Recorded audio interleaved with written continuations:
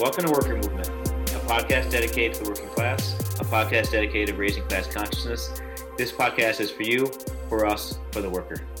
At the end of August, the U.S. Supreme Court accepted 2 shadow docket petitions and issued opinions that, in general, opposed anything good from happening. The first was the Alabama Landlords Association, arguing against the CDC's new revised eviction moratorium language that tied the eviction moratorium to the presence of COVID in a given geographic area. And the second was abortion providers suing to stop the implementation of the state of Texas's new anti-abortion bill, SB 8.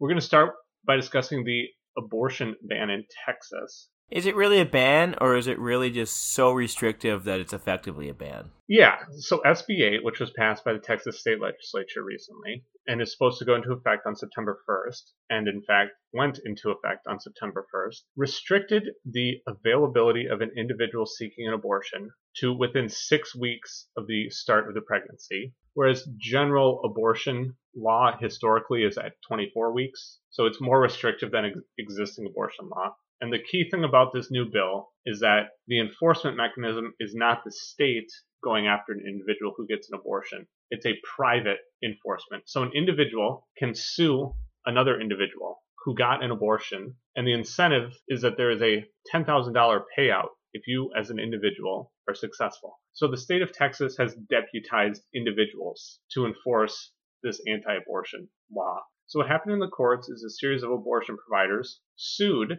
to attempt to prevent this law from going into action. And it worked its way through the district and then a federal appeals court and arrived at the Supreme Court. In a 5-4 decision by the Supreme Court, the court allowed the law to go into effect. And this is the key quote. It is unclear whether the named defendants in this lawsuit can or will seek to enforce the Texas law against the applicants in a manner that might prevent our intervention. It doesn't make any sense. So they're arguing that the state of Texas cannot be prevented from doing anything because the state of Texas does not enforce the law. Private individuals do. Your shitty neighbor does with the big truck. Does he have a pissing Calvin? Yep, pissing Calvin all over the Ford or Chevy. The design of this law is that it's burden shifting. The only way this can be enforced is if somebody that is actually getting an abortion and is sued by somebody challenges it. And that's the intent. You can't preemptively say you can't enforce this, apparently, because that's what the Supreme Court said. Whether that's a good argument or not, I'm not taking a position. But the Supreme Court did state that it probably wasn't constitutional, but that's fine. Like, it's okay. This was a quote at the end of their opinion. In particular, this order is not based on any conclusion about the constitutionality of Texas's law, and in no way limits other procedural proper challenges to the Texas law, including in Texas state courts. So it punts. So it punts as hard as possible while basically shifting the burden from established institutions like abortion providers being able to say this shit is blatantly unconstitutional and we would like to prevent it from going into effect to you're going to have to wait until some asshole sues another person for $10,000 for getting a constitutionally protected abortion. Because they didn't overturn Roe v. Wade here. They didn't do anything about abortions in this opinion. They literally just said that the attempt at an injunction was invalid because the people you're asking to be enjoined from doing something don't actually have the power to do what you're asking them to do anyway. This feels like the John Birch Society got together. So they said, well, there's been this constitutional requirement where the state is involved. How do we abstract out of the state? And they made this deputization. Then what I feel like is going to happen is they're going to, Right to Life Texas is going to be the chief group filing all the lawsuits. If I'm rich and get raped and I have $10,000 sitting around, can I just pay this group $10,000? Does an abortion go from $100 to $10,000? Is that what's happening? So that is absolutely a potential outcome of this. Is if you're rich, you just pay $10,000. Right. That's wild. I hadn't thought of that. Because it's another one of those burdens where it doesn't really hurt the donor class. It hurts the poor, the worker class. So one of the outcomes of this whole thing is that abortions cost $10,000. I just read through the law. Couple interesting things here. It's got these sub-chapter discussions about how if you aid and abet or if you perform the abortion, you're responsible for... You could be sued under the civil lawsuit thing. And if you are intending to engage, so it's got like thought police in here. It's got conspiracy. So you can sue somebody if you think they intend to somehow provide an abortion for somebody or pay for the abortion or whatever it happens to be. So we were just kind of contemplating like, oh, maybe the cost just goes to the $10,000 and who gives a shit, you pay it. But really, it's meant to basically financially ruin a doctor. Can you say it's a religious right? So you play the religious exemption card, and you make the argument that this is a religious right, and then you're going to make the religious right argue that you don't have autonomy to have religious choices or something. Interestingly enough, when I thought about the right to Texas, a bunch of weird tweets came out today. The Right to Life in Michigan said, we're going to make abortions illegal in Michigan as soon as Roe versus Wade is struck. And then the governor came out with this very vacuous tweet saying, I will oppose a bill that stands in the way of a woman's right to choose or something like that. But the issue really is that the Democratic Party tends to fight ideology or fight like belief systems instead of fighting individual people. And the Conservative and the Republican Party literally fight the other politician on the other side. And that is the insanity of it. Because the governor of Michigan should have came out and said, I will fucking bury any individual who brings this law up. In fact, here's a list of the 37 Republicans you should never compromise with, or whatever the number is. I have no idea what their state is. I have no idea. But here's a list of all the pro-life people that you should not allow to put any of their names at any of the bills you pass. Done. You get the black mark. Make it a political issue to oppose abortion. So if you're one of these arbitrary 37 people, you just get buried over and over and over for everything you do because you came out and said that I want to eliminate abortion. It should be total war against literally everything they do. Everything. Because there's no compromising with these people. You can't compromise on your values and do this like, oh, Republicans and Democrats are going to come together and be bipartisan. And as part of this bipartisanship, the Supreme Court is going to gut effectively a long-standing common law court ruling of Roe versus Wade that says abortions are legal. And the beauty of what the ruling does is that it doesn't actually overturn Roe versus Wade. It just has the effect of making abortion illegal. So the Dems are going to have a hard time fundraising on this because Roe v. Wade is still a thing. But at the same time, people in Texas can't actually get abortions. So the GOP is having their cake and eating it too here. The Democratic Party stands for nothing. They have no die on the hill thing. The Republican Party primarily has right to shoot people at school and right to force your rape baby. Those are the two things they fight on. And they wrap it in the flag and they wrap it under capitalism, and they lick all the boots and they put the stupid fucking flag up with the blue line on it. All that stuff. That's what the Republicans do. Libertarians do it too. They had the Don't Tread on Me signs. The Democratic Party doesn't have the same infrastructure in place to fight abortion bans that the right has to fight abortions. Like, there's no legal groups out there who are coming up with these abstracted concepts to make abortion legal everywhere.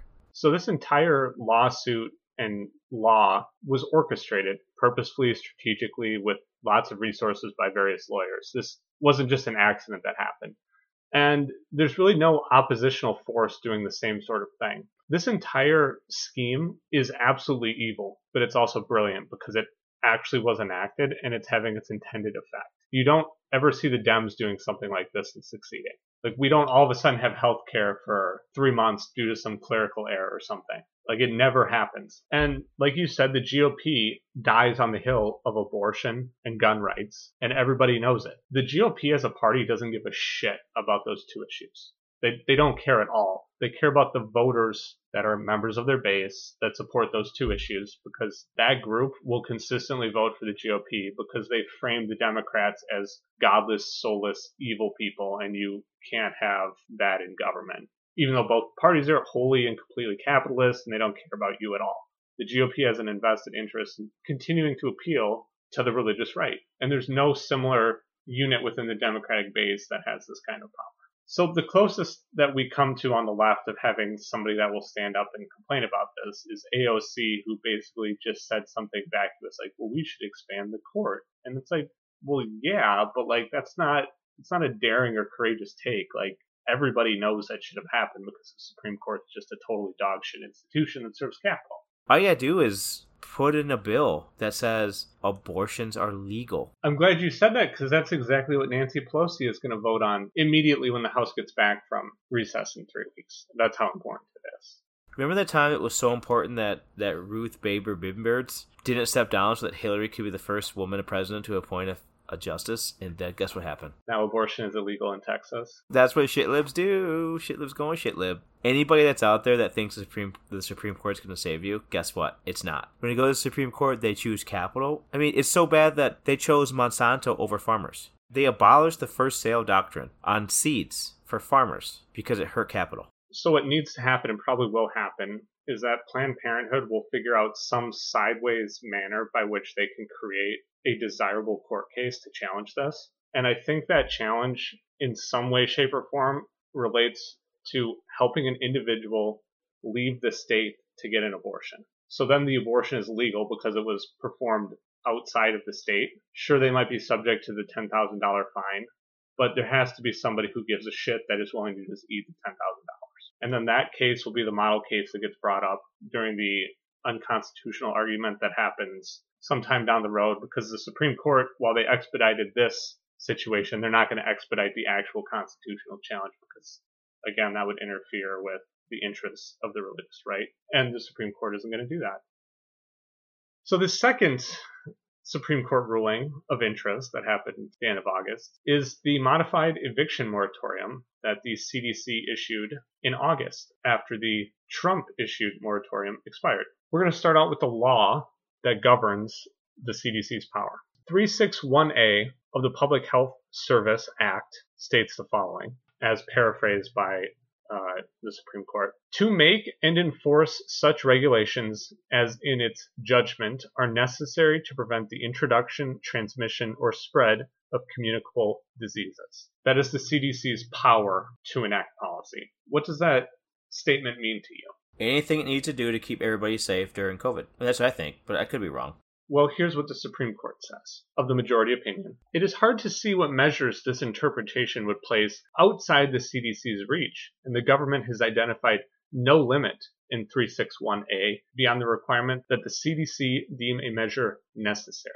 So the statute says necessary. What's your interpretation of the word necessary? Necessary? Is it necessary for me to drink my own urine? Probably not. No. But I do it anyway because it's sterile and I like the taste. Necessary for me is, like, by any means necessary to keep people safe. I mean, like, everything's on the table. So for me, eviction moratoriums, mortgage moratoriums, rent, being paid, canceling all student debt, so you don't have to worry about it, giving everybody food stamps, health insurance, like straight up everything. If the intent of the CDC is to enforce some sort of health policy to prevent diseases, then what power should they have if it's not necessary? Is it like we have the ability to make suggestions that can be overruled by people that don't have scientific knowledge? Like, where do you draw the line on necessary? If the CDC is the entity responsible for making health decisions, don't they have complete, like, unilateral power to assert what is or is not necessary in the health context? Like, is there another competing entity in the U.S. that could be like, well, the CDC doesn't know what the fuck it's talking about because we're the better centers for disease control? I don't really even understand why it's questionable that the CDC has the power for public health. I mean, if someone who can believe that the Facebook can prescribe and a judge can prescribe, like, ivermectin, I say it right? Who gives a shit? It's horse paste. Then I have to believe that the CDC, the federal entity, has the ability to do what the hell they want. I don't know. I'm confused here. It's as if, and we haven't got to the ruling yet, the Supreme Court is trying to find a way to not allow the CDC to do its job. And I think that's exactly what the court attempts to do by then making the following statement further in the opinion. As an example against why the CDC doesn't have power, this is a literal quote from the opinion. We are not making this up. Could the CDC, for example, mandate free grocery delivery to the homes of the sick or vulnerable? Require manufacturers to provide free computers to enable people to work from home? Order telecommunication companies to provide free high-speed internet service to facilitate remote work? Why shouldn't the CDC be able to do any of that if it's necessary to prevent the spread of disease? I don't know, except that it seems like the Supreme Court doesn't want socialism. No. I don't know what else to say. I feel like when someone says the Supreme Court's on your side, they don't actually realize that the Supreme Court is, and hear me out here, not on your side. For me, if you said that everybody who was sick was given free food, the Supreme Court would then argue that, well, what would stop somebody from going out and purposely getting sick if they were hungry? Like, that's like the rabbit hole that they'll go down to just like make things up. Yeah, you're right. I guess somebody wants to cut their thumb off and never be able to grip something again, so they get $10,000 in insurance payout. Sure. I don't know. But I read that, and I actually couldn't believe that they actually wrote that on paper. This is the first time I think I've seen such a blatantly mask off, we hate people comment coming from the Supreme Court. Like, this was wild. There's a lot of like pro-corporate, just nonsensical shit that they say, but this is literally advocating against being able to provide literal sick people with free food. This is basically going to be part of the ruling that argues that you shouldn't be able to help homeless people. What the Supreme Court has done is they've been picking and choosing what programs they want to support. There's six of them out of 9 who were appointed by conservatives who are in fact conservative, and they're voting conservatively. Crazy that you can draw such inferences from very explicit voting patterns historically over hundreds of years. Well, I'd really like to know, if I'm being stereotypical here, because I don't want to jump to conclusions. Am I jump to conclusion, Matt? Wait, what is it? You see, it would be this mat that you would put on the floor and would have different conclusions written on it that you could jump to. This was the conclusion that the majority jumped to. It is indisputable that the public has a strong interest in combating the spread of COVID-19 Delta variant, but our system does not permit agencies to act unlawfully, even in the pursuit of desirable ends. What is unlawful about that? They can't do what's necessary. So doing something that's necessary is also unlawful? I guess. Boy, this is some gymnastics here. They worked really hard, really fucking hard to do this. So then the question is, why isn't AOC putting in a bill that says the CDC has the power for eviction moratoriums? Because what this is, right? Because there's no law that says they have that power. The Supreme Court only really has the ability to challenge how the laws are interpreted. So the job for all legislatures is when the Supreme Court overturns what you think is important, you pass another law. In fact, Texas does it all the time for abortion bans. Or, if it's not explicitly spelled out, the CDC does not explicitly have the authority to give out free food during a pandemic. So what do? You pass a law explicitly telling the CDC that they have the ability to pass out free food during a pandemic. So the brilliant part about changing the law to say that is you could literally just add the word super necessary. The law would change. You do the eviction moratorium again, citing a change to the statute that hopefully clarifies the Supreme Court's ruling. You get another 6 months for it to wind its way through district, appeals court, Supreme Court, and then they can make the same ruling again, but who gives a shit? You got 6 months. Yeah. And because you're just clarifying law that already exists, it's going to be budget neutral, so you can have the stupid fucking parliamentarian included as part of reconciliation, and then you only need 50 votes in the Senate, and it'll pass in the House, and it can become law without the filibuster matter. And if you want to get technical, you could actually, like you said, add a literal statement or eviction moratoriums. The housekeeper, the legal housekeeper, who goes through and fixes bills and changes words and makes sure that it means what they say, it's not changing the content of the law, it's just changing the law to read right or whatever it is, could put the word super in there, like you said, for clarification. It's a clarification bill. The CDC already has the power in the eyes of the legislative branch. The CDC already has the power to give out free meals, but we need clarity. So let's clarify it. Literally just say the CDC has complete autonomy to determine what is necessary. If they say something is to be done, it is necessary. We're done here. That's it. But guess what the Democratic Party won't do? Any of that. Any of it.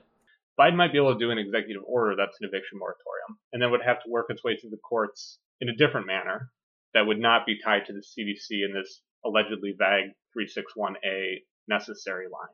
Like, just do it. Who's going to challenge you? Somebody will. The Alabama landlords will challenge, but whatever. Who cares? You get another, month. The moratorium was only supposed to last through October anyway, so just fucking issue another one with different reasons and let it march on. Instead of it going through the CDC, put it through the USDA. All right, so let's talk about how might both of these terrible Supreme Court rulings actually resolve themselves. We talked a little bit about SB 8. It will require somebody to challenge it, and they're likely to resolve, I think, favorably, but the burden shifting thing has happened, and there will be a period of time where people cannot get abortions in Texas, and that was the entire intent of this. Now, the eviction moratorium is probably over, and I don't expect anybody to give a damn or do anything. Capitol is putting out article after article after article about poor landlords. I'm homeless because my tenants weren't paying their rent and I couldn't evict them. It's like, who gives a shit? You want them to be homeless, so eat shit. Maybe you should invest it in things that people need to live every day. The Supreme Court is not going to save you. It is a fail-safe institution that represents the interests of capital, because capital is who funds them and gets them into office, because they're not beholden to voters. They are beholden to those that put them into power, which is the senators. And guess who funds the senators? The capitalists. The entire pipeline is designed to keep capital in power, because corporations benefit from the fact that the Supreme Court is just an arbitration branch for corporations versus corporations, and it's always a pro-capital outcome. For future episodes and to learn more about the worker movement, join us at workermovement.com.